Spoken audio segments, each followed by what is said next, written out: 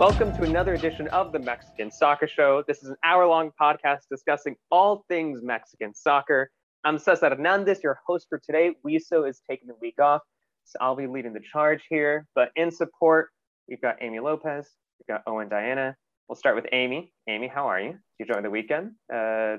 I'm guessing like me, you probably had a couple screens for the Emmys and Liga MX as well. So I'm actually suffering from postpartum horror movie experience. I was talking to Owen about this before we started recording. I decided that it would be fun for me to watch a horror movie Sunday night before the week started, and I couldn't really sleep last night as a grown woman. So I'm a little tired today, just trying to make up for whatever it is I decided to do last night. Can I ask what movie it was? Yeah, it was Hell House 2. It's like it's a sequel to an indie horror movie. It's like the whole premise is like they run like a haunted house, like those mazes and stuff. They run one of those, but things go awry. But it's like done from like a single shot experience. So it's pretty scary, in my opinion. It's cool, but it's scary. But I am a giant wuss when it comes to those kinds of things. So I do not like scary movies, but we'll go over to Owen, and I'm going to ask you, Owen, take your pick here. Do you want to talk about whether you're into scary movies or not, or whether you watched the Clasico Regio? Okay, well, I did watch the Clasico Regio, and I also have no shame in admitting that I don't really like scary movies. They definitely scare me. So, like, I admire Amy for trying to build up her tolerance, but I don't think that's something I'm going to be trying anytime soon. Yeah, I have no interest. So shout out to Amy, who hopefully doesn't fall asleep on us at any point soon. But hopefully, Amy, you do at least stay awake for the next 5 or 10, or I'm not entirely sure how much longer we'll talk about this. But Amy, let's dive into it and let's talk about El Tri Femenil. You gotta be hyped about that, though, right? There's no way you're gonna feel sleepy talking about El Tri Femenil, because guess what? We have a couple of friendlies coming up. We not only have one this month, but also next month. This will be, correct me if I'm wrong, but the 21st against Colombia in Mexico City. Mm-hmm. And then the 23rd October against Argentina. So, Amy, tell us about that. Tell us El Tri Femenil, all the latest things that's coming up with them. Yeah, no, I mean, we've been talking about it since Monica Vergara took over the team, right? It's definitely become a more serious project on the side of the women's senior side. They're very invested. We've seen a couple friendlies within the last couple of months. They haven't been the results that many expected, which obviously there's a lot of expectations when it comes to like this new project, and just kind of seeing them do way better than they should. So I think that with all these European tours that they've had, or Asian tours, you've seen a lot of heavy opposition scoring, and I think now is going to be a good time building into the qualifiers that they're going to have in November. I think Colombia tomorrow is going to be a good game. Monica Vergara just had a press conference earlier today, actually, where they were asking her about that. She's still messing with the system. A lot of the Tigres Femenil players won't be there because they just finished off a friendly against Houston Dash this weekend. So she brought on some new European players, Bri Campos, Anika Rodriguez, among some of them that are getting their first senior side call-ups. So she's still going to be playing with the system. It's still going to be, kind of just messy and seeing what she's going to do when it comes to those qualifiers. But it is a historic moment because the last time they played in the Azteca was earlier this year, I believe. Yes, or last year. No, I can't remember. It's probably last year. I don't remember. Either way, they played in the Azteca against Costa Rica. It was a really fun game, broadcasted on through the end, a 3-0 victory, but there were no fans because of the pandemic. So they're coming back to the Azteca tomorrow with a bunch of fans. I think Monica was stating that they're at 75% capacity, or at least that's how many tickets they were distributing to be sold. So, it should be fun. We haven't seen the feminine side play, aside from that Costa Rica friendly, in maybe like 14 years at the Azteca. So going to be a fun game. Should be a fun game. Colombia, obviously, much like Mexico and a lot of other teams around this region, aside from the US and Canada, are still developing in their ways and their talents and their systems. So we might get something close in terms of, this is where that level of competition is not what we saw when they were facing off against the European sides. But yeah, should be fun. And then, Argentina is probably significantly lower than Mexico when it comes to women's soccer development, but another friendly coming up next month already, giving them more experience before they head into real serious competitive play. So I think it should be fun. A lot of the Femenil influencers and just reporters are going to be out at that game tomorrow. So I unfortunately couldn't make it, but I'm really excited to see, you know, just like the content that comes out of it, the fans being there for the women's side. Yeah, it should be a good game. Yeah, actually, I was going to ask you like one more question about it, because I think like when you saw, they're going to take part against, friendlies against Spain, against Japan, against the US, is like any women's national team like in the world would have difficult time against those opponents. So I feel like by going up against Colombia and Argentina, I mean, it seems like, yeah, I mean, you would definitely know better than me when it comes to this. I don't really put Argentina at the same level of a US, Japan, or Spain, but it seems like at least for Mexico, it kind of gives them a good opportunity to at least get. I mean, after what we saw during the summer, but just at least a couple wins before World Cup qualify or the women's championship qualifier. Like, I feel like that's pretty important, right? Yeah, and I think that that's where a lot of people kind of, at least who have been following the team, followed Monica's trajectory as a coach. Obviously, she did amazing stuff over with the U17s and their own World Cup, right? There was going to be a method to this madness. The important thing was for them to get experience, because remember, they were I think they were the only women's senior side that had absolutely no activity during all of 2020, which is embarrassing. But, it was about that experience. And I think given the way that certain projects are developing, these were the kind of games that were going to be probably only available, right? The U.S. women's national team, it was a farewell tour for the Olympics, right? They always kind of do that with Mexico. Clearly, they're not in the same place compared to the CONCACAF men's side that we've always kind of compared it to in that sense. But I do think that with all the games that they played against these better teams, because for all the hope and aspirations we have for the women's side, they're still learning, they're still growing as a team. They are significantly better, and they had to deal with that kind of reality check, of understanding where they are at on an international level. I think right now, currently, they're ranked 28th on the women's and the rankings. But I think after all this experience, right, and after all these goals scored on them, you should, in theory, go into a game against Colombia and go, I think that we might be better, or we should at least be able to convert more chances against a team of this level. And that does put you in a good place, because you're not always going to face the US and Canada every single time, right? You're going to face teams that are more at your level. So I think a good start against Colombia is going to be vital. And then obviously trying to see what happens next month against Argentina will be really good for this team. Adriana and I have talked about it in our football pod. Monica's going to play with her system until she has to competitively decide what is her solid squad. And I think there is, it's kind of like rotaciones, right? There is a danger in that, because your players don't necessarily know how to play with each other, but they've been with each other for a very long time. And she was asked a few times during the press conference today as well about that fact. Like, how are you really finding a system? She's like, well, I know my players better than anybody because I'm with them all the time, which is understandable. And so you kind of just have to believe in this method and trust the process, as they say, because, we haven't seen yet what this team is capable of.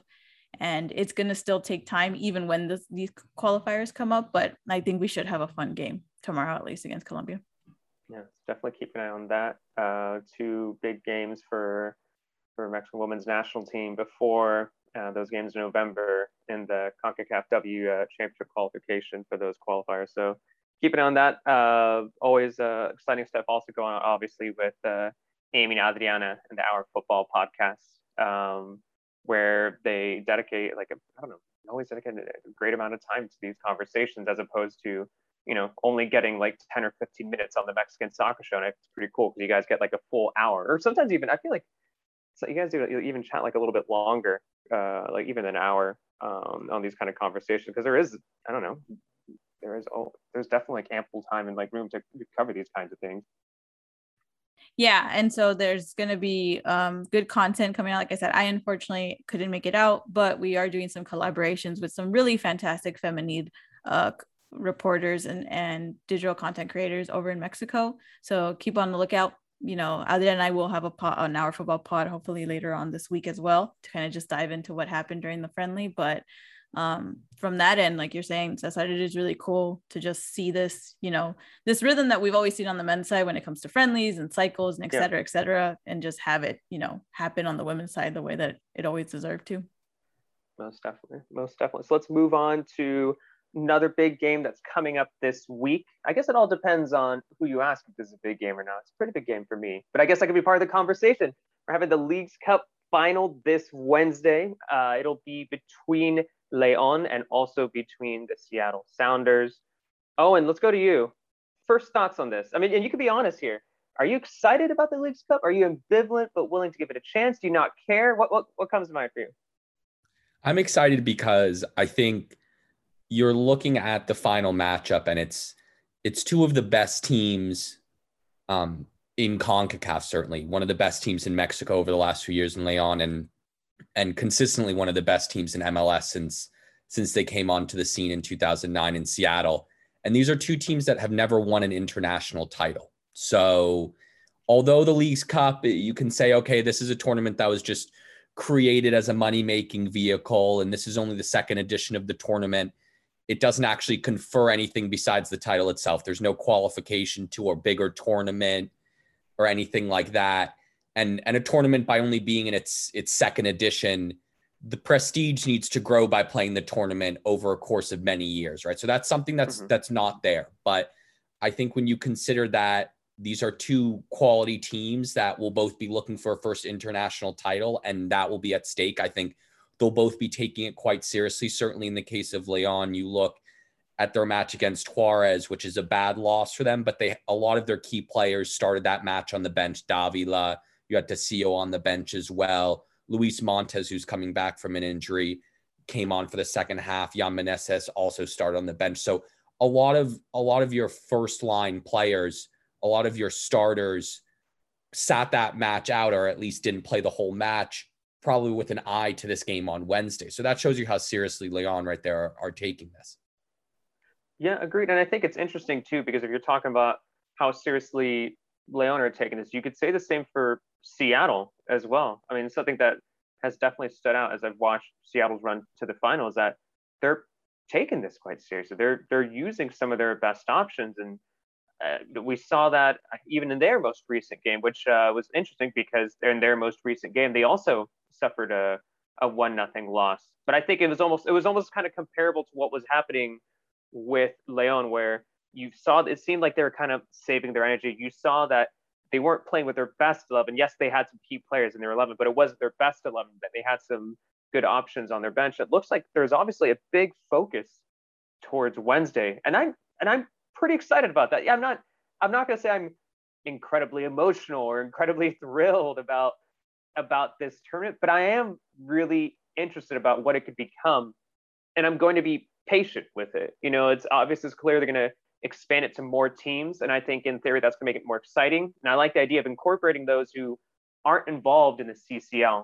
So I think that's pretty cool, and I think it will eventually. I mean, I'm not saying it's going to happen next year. It might not even happen 2, 3, 4 years down the line, but I think eventually is going to develop into a really fascinating tournament that I think more and more teams will take seriously. And if you want a little bit more from the Seattle Sounders perspective, it's by Jeremiah Oshan. I completely forgot where the name of the SB Nation site, but he wrote an article recently talking about how them winning the US Open Cup, but people kind of took that lightly at first, but then once they started to do well in that, then there was like a little bit more animosity between the teams involved in that tournament. And by them kind of embracing it and accepting that tournament, it kind of became a big deal. And they're wondering, can this also kind of be their big deal? And to not only build up a lot of excitement within MLS fans, but also maybe some Liga MX fans as well. Now, let's say an MLS team wins this Leagues Cup,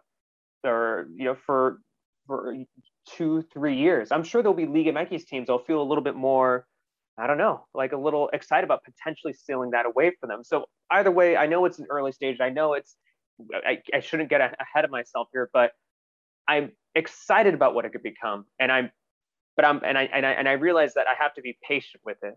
But Amy, your thoughts on the Leagues Cup on the final? Do you care? Are you excited? Are you? How are your feelings on this? Well, not to bury the lead, but I'll actually be making my way over to Vegas to cover the game. So I guess you kind of you have to kind of be excited then, right? Also, Also, it's kind of a tradition. Like, I had no business being at the final. Well, I didn't have not have any business, right? But like Cruz Azul won the previous Leagues Cup final, if nobody remembers, and there were like people actually crying about this cup and stuff. So yeah, I think that the potential is the most important aspect of this, right? It doesn't make any sense the way that they choose the team. I mean, I guess it was a little more structured this time around than the last time, where they just kind of threw teams together. But I do think there's something here this time around. I do think that even though it was a close victory over Santos, I think just knowing that Seattle is such a good team, even when they're not at their best, and with a player like Ruel Diaz, that again wasn't having a great game, but just came out and scored a goal. Like, Seattle is a good team. Seattle is a fantastic team to watch in MLS. And, you know, Leon is also a fantastic team. Like you're saying, they're coming off of a loss. I mean, both of them are, but there's something there where you go, a team with the caliber that Seattle has winning this, I don't think it leaves that bad of a taste in my mouth, you know, when it comes to this whole MLS Liga MX rivalry. Obviously, we will also be at the final, so I don't want him to suffer through a Leon final loss. And you kind of do want to keep that, you know, that banter going when it comes to Liga MX just dominating in these types of tournaments. But I do think there's something there if Seattle wins it. Like you're saying, right? There was something about that prestige when it came to the US Open Cup. Obviously, they're a fantastic MLS side just in the regular season as well.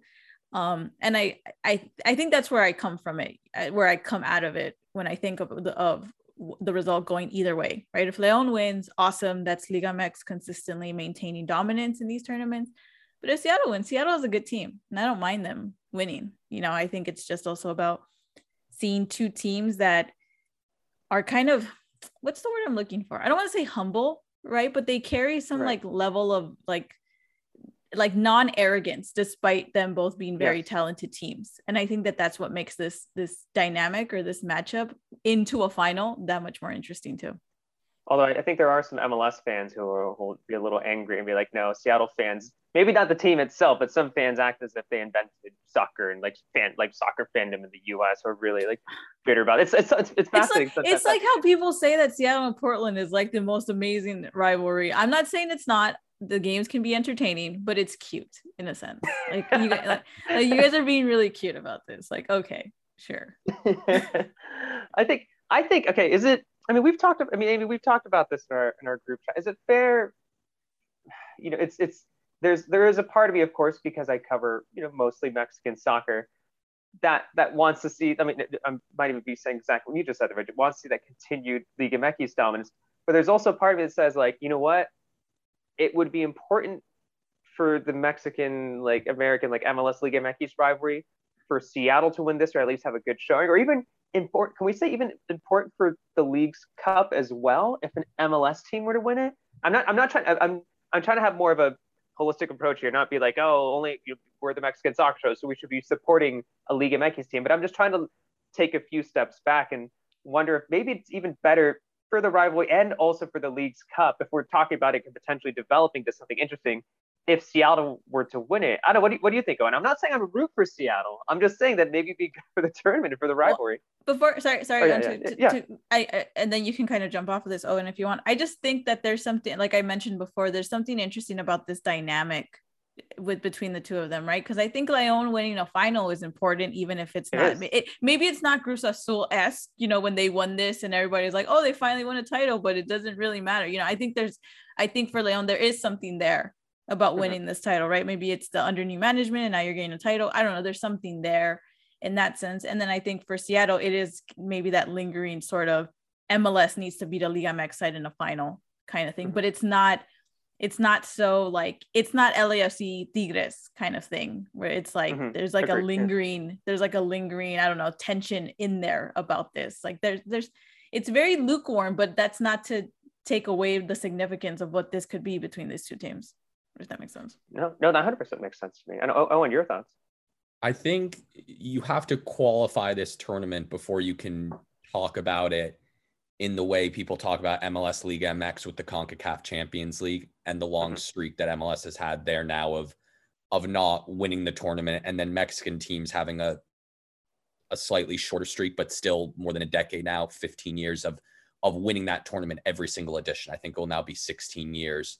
this year now that America and Monterrey are in the final, because the way the Leagues Cup is structured, it's only one. So you're starting with a round of 16. It's just one game in each of those rounds, and every single game is being played in the United States.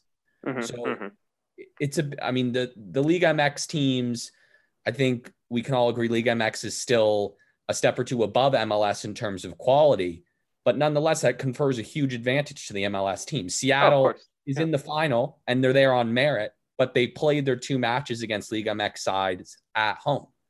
So that's a huge advantage. There was no second leg there for Tigres to respond or for Santos. So I think it's hard for, I'm sure there will be people tomorrow if Seattle wins and will say, okay, is this a sign MLS is approaching Liga MX?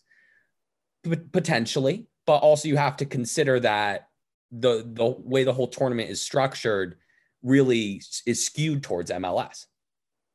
Oh, most definitely. Isn't all of it ever always kind of like even their content is like it's run by like the same people? Yeah, and I think in a perfect world, I think you would have some games held in Mexico as well. I'm skeptical that once they expand the tournament, that's what we'll be seeing.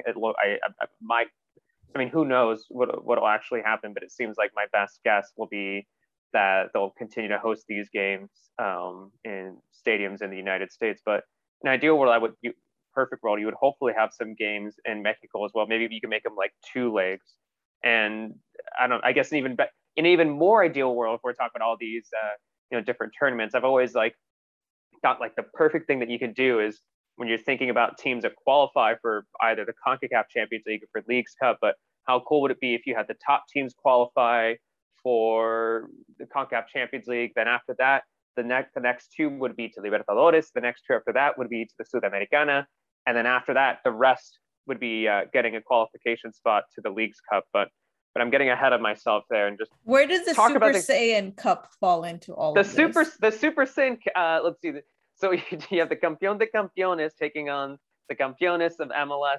MLS's last 2 seasons, the Campeones Cup, and then I know it could. I guess that's the other. We should probably move on to CCL finals and everything else. But I guess the other thing that's part of it is that's the conversation we've all had since we've had a return to soccer. I was going to say after the pandemic, that's obviously an ongoing pandemic, but you do also worry that are we putting a little too much on the plates of these players? Are you throwing all of these matches in a very, very congested schedule? I've talked about it in the show before, but it is feasible for some Mexican player to play for the national team in the Olympics and World Cup qualifiers and friendlies and Liga MX, so the CONCACAF Champions League, and another player could be taking part in the Leagues Cup. It could be taking part in the Gold Cup.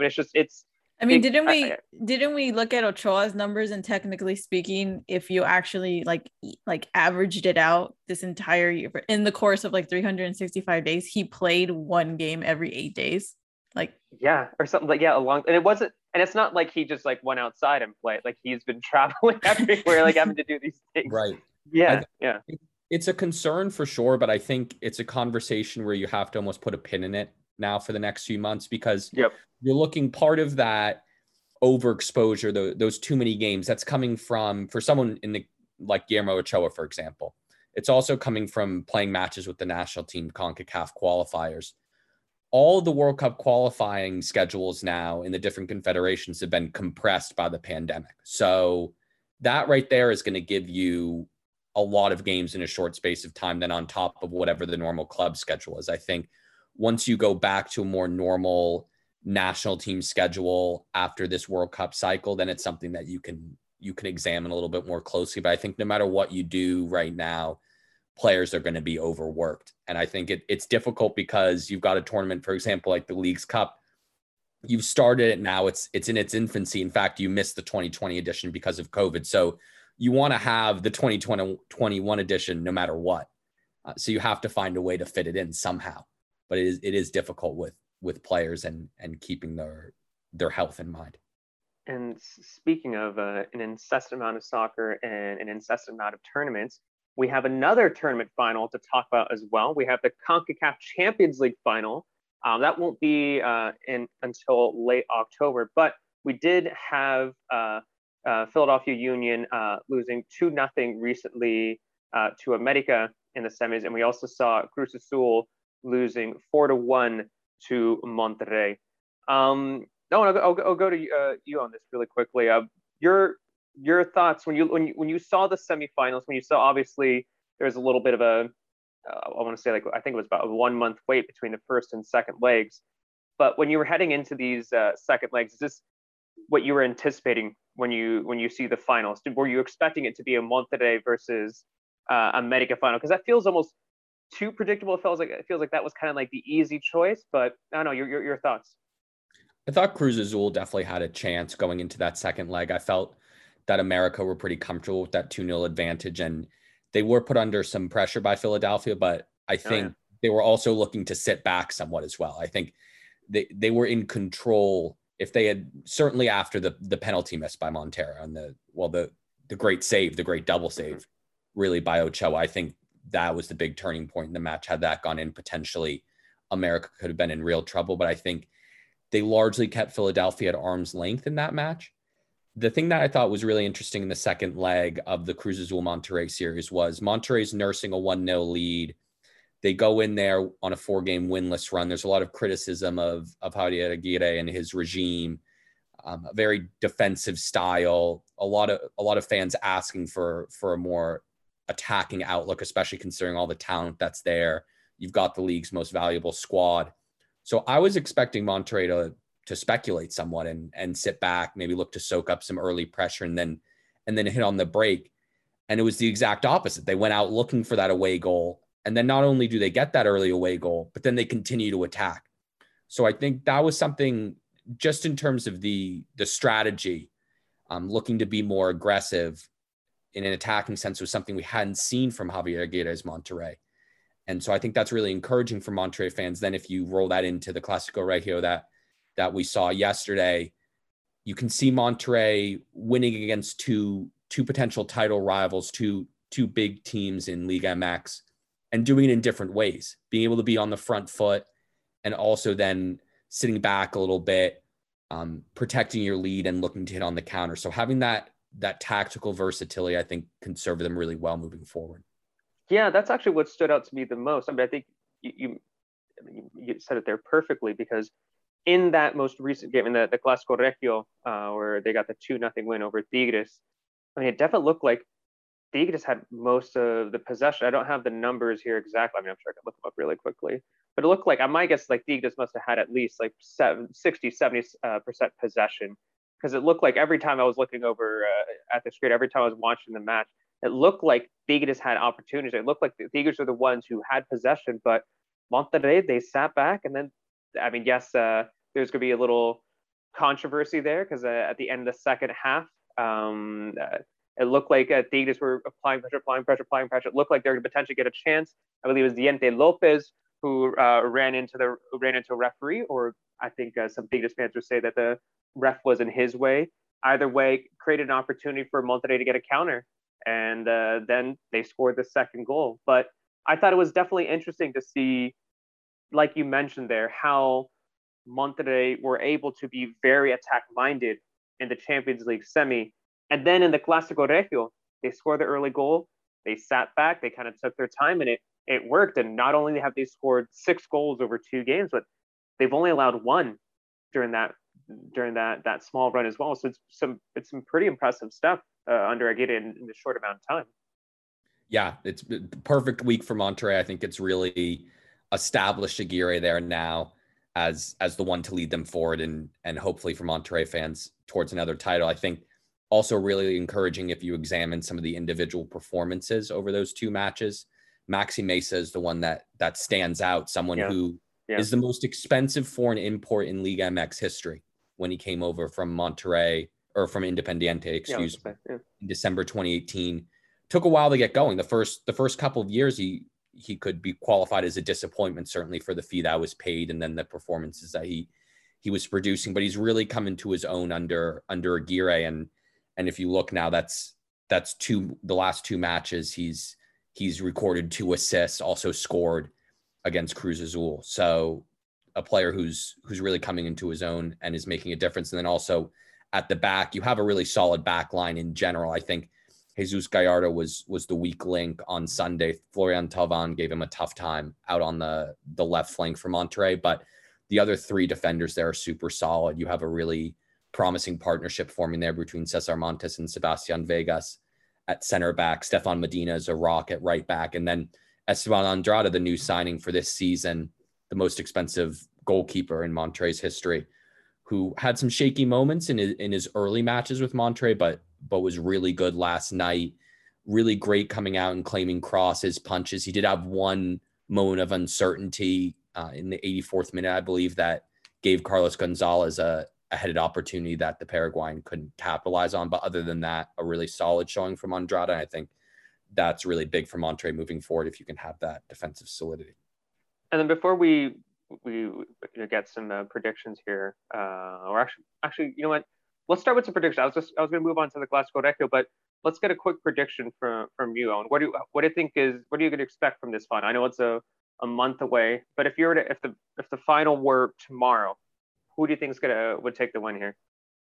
I think Monterrey. First, they have the home field advantage, and you now see. So yesterday in the Clasico Regio, it was the most fans that had been at a match in Mexico since the pandemic started. There were over 26,000 fans there. So you're hoping in a month they could have at least that many in the stadium, if not more. I think it's a team that we've now seen that can win in multiple ways. I think America have been extremely successful under Solari, but they have a more defensive, more cautious approach usually. That's what's brought them success. So I think that tactical adaptability that Aguirre has found now in the last few days, I think could serve them really well. But I think it is difficult a month out to predict. I think it's going to depend a lot on what players come through the next international break with a clean bill of health, if there are any key absences for either team, and what players are rounding into form just before that match. All right, let's move on to the Clasico Regio itself. We were hinting at it right there.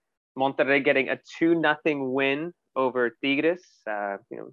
Had that first goal in about the 14th minute, and then that second goal about, I think it was like the 91st with Kranovitter getting the goal there with an assist from Maxi Mesa. But Amy, your thoughts on the game? Well, for one, they obviously stopped Tigres's good streak that they had. But I have a very important question. So I didn't watch this. I followed it online like a true millennial, so that doesn't pay attention to things. But I have a question. Owen, why were Piojo and Salcedo fighting on that? You had the best picture, by the way. I just want to point that out. You had the best picture of just the absolute like if there was a better picture of Piojo and Salcedo as they are in their natural habitat right now. But what was the backstory with that? I mean, I know it was because he didn't want to be subbed out, right? But it looked pretty intense. That right. Argument. So I think what detonated the whole thing was that Salcedo had picked up a yellow card and was looking heated. It was looking like he was set to pick up a red card. So Piojo took him off, and I think that's where the argument started. I think simply that Salcedo didn't want to get subbed off, thought he could play with the yellow card, and Piojo disagreed, and so they ended up with that little tiff on the sidelines there on the bench. Yeah, it must have been like 10 because it was like, it must have been like 10 or 15 minutes as soon as he got that yellow card. Like then Piojo like almost like yeah, he didn't waste too much time before making that sub, bringing Salcedo up. But that was a great image. Obviously the big deal in the soccer world when it came to a soccer player getting a little like bothered about getting subbed out was definitely messy. But Salcedo and Piojo, that's up there too, right? Yeah. No, maybe definitely rivals it. Definitely in terms of entertainment value, just of watching the incident, more entertaining for sure. Without question.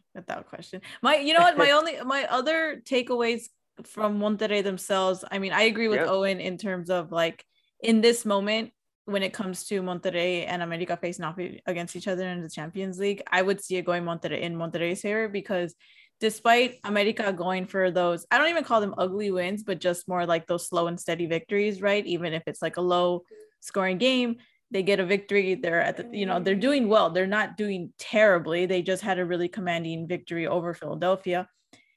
they lack a lot defensively still. Like if you see that the Luca loss, like those come off of, I mean, Owen had a great piece actually. Those come off of set pieces, like just bad defensive errors that they just consistently make. And when you put that together right now with the momentum that Monterrey has, I could see them going Monterrey's way, like maybe 4 out of 5 times right now in this current setting. The issue that I have with Monterrey is not even Monterrey as a team. It's just that Rogelio Funes Mori cannot score a goal for the life of him. Like this is so worrisome. Like until Raul comes back, we need. I mean, he scored, but it got disallowed and all. But he needs to actually score. Like I need him to start scoring, because I only watch Monterrey at this point to see how he's doing up top, to see how he's adjusting himself. I hope that Tata himself is looking at that and seeing, but it's worrisome. That's the thing that I lack. I mean, I'm glad Monterrey is scoring. I just need Rogelio to be part of that mix now too, because it's getting to be too much. He's a player even since before the naturalization and becoming a member of the Mexican national team. He'd struggled in Clásicos. So that was his 21st Clasico Regio yesterday, and he's only scored 3 goals in those matches. So he doesn't do as well in those rivalry games generally. But I feel like throughout this season, when's the last time he scored for Monterrey? I feel like it's been a good. Well, he got 2 goals recently in the was it the 4-1, didn't he? I think pretty sure he got 2 goals in the Champions League game against Cruz Azul. He did, yeah. But I think, but I also get what Amy is saying too, because I think if you were to ask most Rayados fans what they think about Funes Mori, I would guess more than often than not, they would say that he's a talented player.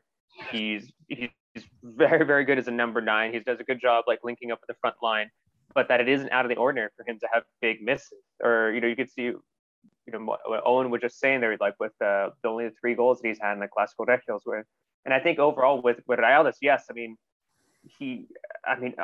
obviously he finds the back of the net enough to warrant his starting position, but he can be a little inconsistent at times up top for Rayados. And I've sometimes wondered too, where, in the recent past, you've seen Monterrey putting up some pretty big XG numbers, but they might not be scoring at the same rate that they should be when you're looking at some of those XG numbers. And you wonder if it's not just Funes Mori, but there are other players along with him that, for whatever reason, they're just not that efficient in the final third. Maybe it's because they're taking shots from distance. Maybe it's because, I don't know, maybe there's just a high number of like low quality shots. But I think that there is something about Funes Mori where he isn't going to be scoring week in and week out for you, but he still does score the occasional crucial goal for you. And that's how I feel about it for the most part for Monterrey. And I think eventually he's going to get a crucial goal for El Tri, but I just don't know if he's going to be scoring game in, game out for them.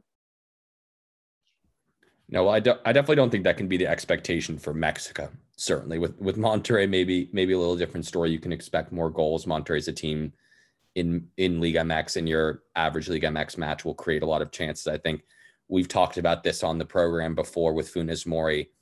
The issue, and you saw it in September, or we're still in September, in the most recent qualifiers, was not necessarily that he was missing chances. The 2 big chances over the 3 matches that he was presented with, he missed. Should he have scored in both of those positions? Yes. But also you have to take into account that those are the only 2 chances he was presented with in 3 starts. So with Mexico, it's also an issue of, are you creating enough chances for whoever your center forward is? We saw that issue with Henry Martin when he was given a chance to start a couple of matches in the friendlies in May and in June. He didn't really have much service at all to work with and wasn't effective. So I think with the current striker crop, if you take Raul Jimenez out and you're saying, okay, who's going to be the backup striker for Mexico, taking the Chicharito talk out of it as well, none of these strikers are capable really of consistently creating chances for themselves at international level. So you're going to need a team attacking structure that can create those chances. And if that's not there, I think you're going to find that whoever that number 9 is going to struggle to get on the end of chances, is going to struggle to score. I think Henry Martin, though, has kind of like built a case around himself, because he at least has, in the current time we're living in, scored more goals than Funes Mori, in a sense, both from a national team and from a club level. I mean, Funes Mori had the brace, but I think consistently, and maybe it's just also at this point, having low expectations about what Funes Mori can do. I've seen Henry Martin score more goals out of nothing than Funes Mori has from opportunities that have been right there for him. I mean, I want him to do better. It's just worrisome still, too, because I don't think that Henry Martin starts over him yet. I think that you'll get that maybe in like some easier matches, but I still think that Tata, until Raul comes back, is going to keep putting Funes Mori to start. I also don't think it's an easy situation for Tata to be in when it comes to, choosing a striker up top, because I feel like both strikers can make a case for themselves when I'm talking about Henry Martin and, obviously Rogelio Funes Mori. I was actually a little surprised that in the latest Mexico game that, Henry Martin didn't get the start up top. I thought for sure that he was getting a starting chance up there. So I do feel a little bad for someone like Henry Martin, because I don't know. I sometimes wonder if, he could be, Mexico's like new Oribe. And by that, I mean someone who isn't the most flashy or exciting striker, but he can score consistently, potentially, and score some of the crucial goals for the national. We've seen that with Oribe in the past, and maybe you can have someone like Henry Martin kind of play that role. Will he be your starting striker? Probably not. Is he even arguably, your best backup? I'm not entirely sure, but I don't know. I do hope he is given a little bit more of a chance with El Tri. And I know America didn't win over the weekend. I know the winning streak is now over, but no, that's the second goal in a row that Henry Martin has had for America. He scored against Philadelphia Union. He scored against Toluca. And if he continues that momentum, maybe he'll be potentially getting a starting spot up top with Mexico next month. Obviously, that depends on the Raul Jimenez situation as well. But I know I'd be, as someone who was also a fan of Funes Mori, and I really want Funes Mori to do well. And I'm generally, I generally really like Funes Mori, but I also do hope that Henry Martin gets a chance, at least in the near future for El Tri. All right, now we got like about 3 minutes, and I'm wondering whether we should end it with on America, or actually what we should probably do, since we talked a little bit of America there, maybe we could potentially talk a little bit more about Toluca, but we should at least sneak in at least a few minutes talking about the dumpster fire. Talk about the dumpster fire. Stop. Vucetich is no longer with Chivas. It took I think if you're a Chivas fan, you would say God, it's such a mess. If you're a Chivas fan, you would say that took a Amy. It sounds like you want to talk about it. Amy, go ahead. I only know so much about this because the Varo and the CDN crew is very vocal online, and it's become now at this point like to follow it. You have to follow it if you're on the timeline. You have to understand what they're going through. These last two matches that they've played have been so bad. And you kind of go, okay, I can kind of see why they got rid of him. But Owen and I have actually been working on some pieces for FootMex Nation throughout the weekend. If you have a chance, go check them out. But I remember we were saying like, who's going to write this piece? And we were going to, kind of go with the breaking news because they released it Sunday morning. And we were both like, why now? Out of all the times, after all these rumors about Necaxa is going to be the game that determines it, granted, they ended up winning that. So I can see how that kind of alters the decision that they were going to make. But it's just such weird timing. And it goes into this, we saw made a joke, I think a couple pods ago, where he's like, for the past like couple years, we've just been talking about like, what's wrong with Chivas? And I feel like at this point, I finally understand it, because you just go, the decision-making all around is just, it's comical at this point. Yeah. It's comical. And then you take into consideration that they have the Clasico Nacional coming up. They obviously are going to have an interim coach in the process, but you look at it from the outside as somebody that's not invested in this team. And even then you go, what is going on? And how are you confident in the things that you do? I don't know. It's just, it's a mess. Yeah. Like it's a dumpster fire to watch, and it's not even like enjoyable to make fun of anymore. They had a perfect opportunity during the international break. And I mean, because if you look at Chivas right now, I'm not saying they're playing great soccer, but you can say, oh, they're undefeated in their last 4 games. Oh, they recently were able to sneak by with some narrow wins. If a coach was on the hot seat, and if there was and if he was truly being given an opportunity to extend his tenure, you think that this would be enough for him to hold on to his position. I'm not trying to say that Vucetich has done a great job. I think a lot of the criticism Chivas fans have been giving him is definitely just, and I definitely agree with a lot of it.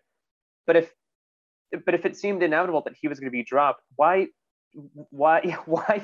before this game against America? Why it seemed like they were leaning towards doing this? Why not during the international break? It's extremely confusing and odd, and maybe we're all going to look like fools. Maybe Michel Leaño he's going to be the interim for a very short amount of time, and it looks like, because I think the most practical, or the most, I don't know, like an Occam's razor situation here is like, well, they actually have someone in line who could be like a Turco Mohamed, who could be an Alonso who will step up in the near future and will help them qualify for the qualify for the playoffs and get a good run the playoffs. But I don't know, it seems so bizarre. And I mean, your thoughts. I know we're running out of time here, but your thoughts on this situation. I think for sure the timing is the big question that comes to mind when analyzing this. Why now? I think when you consider, obviously Chivas weren't playing well under Vucetich, were not fun to watch, but they had collected 8 points from their last 12. So you get the wins over Necaxa, you get the win and Pachuca, and then you get points however you manage to do it, not playing necessarily attractive football, but you manage to get points at Monterrey and then at Pumas, which are two difficult trips no matter how those teams are doing. So that's a great run of results. I think it's difficult. We don't know the exact reason why he was let go, and we might never know it. But one can't help but think, okay, so if Vucetich had somehow managed to win the Clásico Nacional, then you definitely can't fire him. Yeah, it becomes you're then in a position where you have no choice but to stick with him. So I think this was their last opportunity really to pull the trigger. I think it would have obviously made more sense to do it during the international break. And there's a lack of consistency in the sense that just before the international break, they beat Necaxa narrowly. And then now you've collected a narrow, ugly win over Pachuca, and then you're letting Vucetich go. But I think the noises coming out of Chivas with the press conference that Pelaez gave today indicates that they're looking to bring in a younger coach, someone who favors a more dynamic style. I think that's all encouraging if you're a Chivas fan. You want to see the team at least try to play better soccer, if nothing else. Agreed. Amy, I believe that's all we have time for. I think you're going to have to head out. I think you said you're going to have to head out soon, or can we extend this for like a couple more minutes, or should we wrap it up? Don't put me on spot like that while we're on air, although we do have to wrap it up because I have I definitely put you on the spot there, didn't I? I'm so sorry. No, but it's fine. It's fair. I will do what Chivas can do and pull the plug early and say that we have to go because I have my own game that I have to disappoint in a few minutes as well. All right, Amy, to close us out, give us a preview of what you're expecting for tonight for your game, and how many goals do you think you're going to score? So we're facing off against the first place team. I think right now we currently sit in fourth. So I might be the Funes Mori of my team, or I can be the Henry Martin that scores unexpectedly. I don't know. We'll find out after. Be sure to follow my tweets later. I'll wait. Well, I'll be posting this after my game. So after, you'll figure it out. I don't know. I disappoint sometimes on the soccer field, but it's all about the love of the game, Cesar. It's all about the love of the game. It definitely is. And I'm sorry for disappointing you by putting you on the spot. I shouldn't have done that. But thank you to Amy. Thank you to Owen. Thank you to the listeners. Apologies we couldn't do, speaking of putting people on the spot, we could put myself on the spot here since Owen and Amy were 100% ready to go for a live pod. And then my internet just took a poop and it was just like not exactly working. And my laptop wasn't working. So I was struggling. So if you guys any of you are out there bothered about the fact that there was no live pod. It's Cesar's fault. I am at Cesar Football. We're going to get even more complaints. But thank you, Owen. Thank you, Amy. And thank you once again to the listeners. And we'll see you all in the next episode.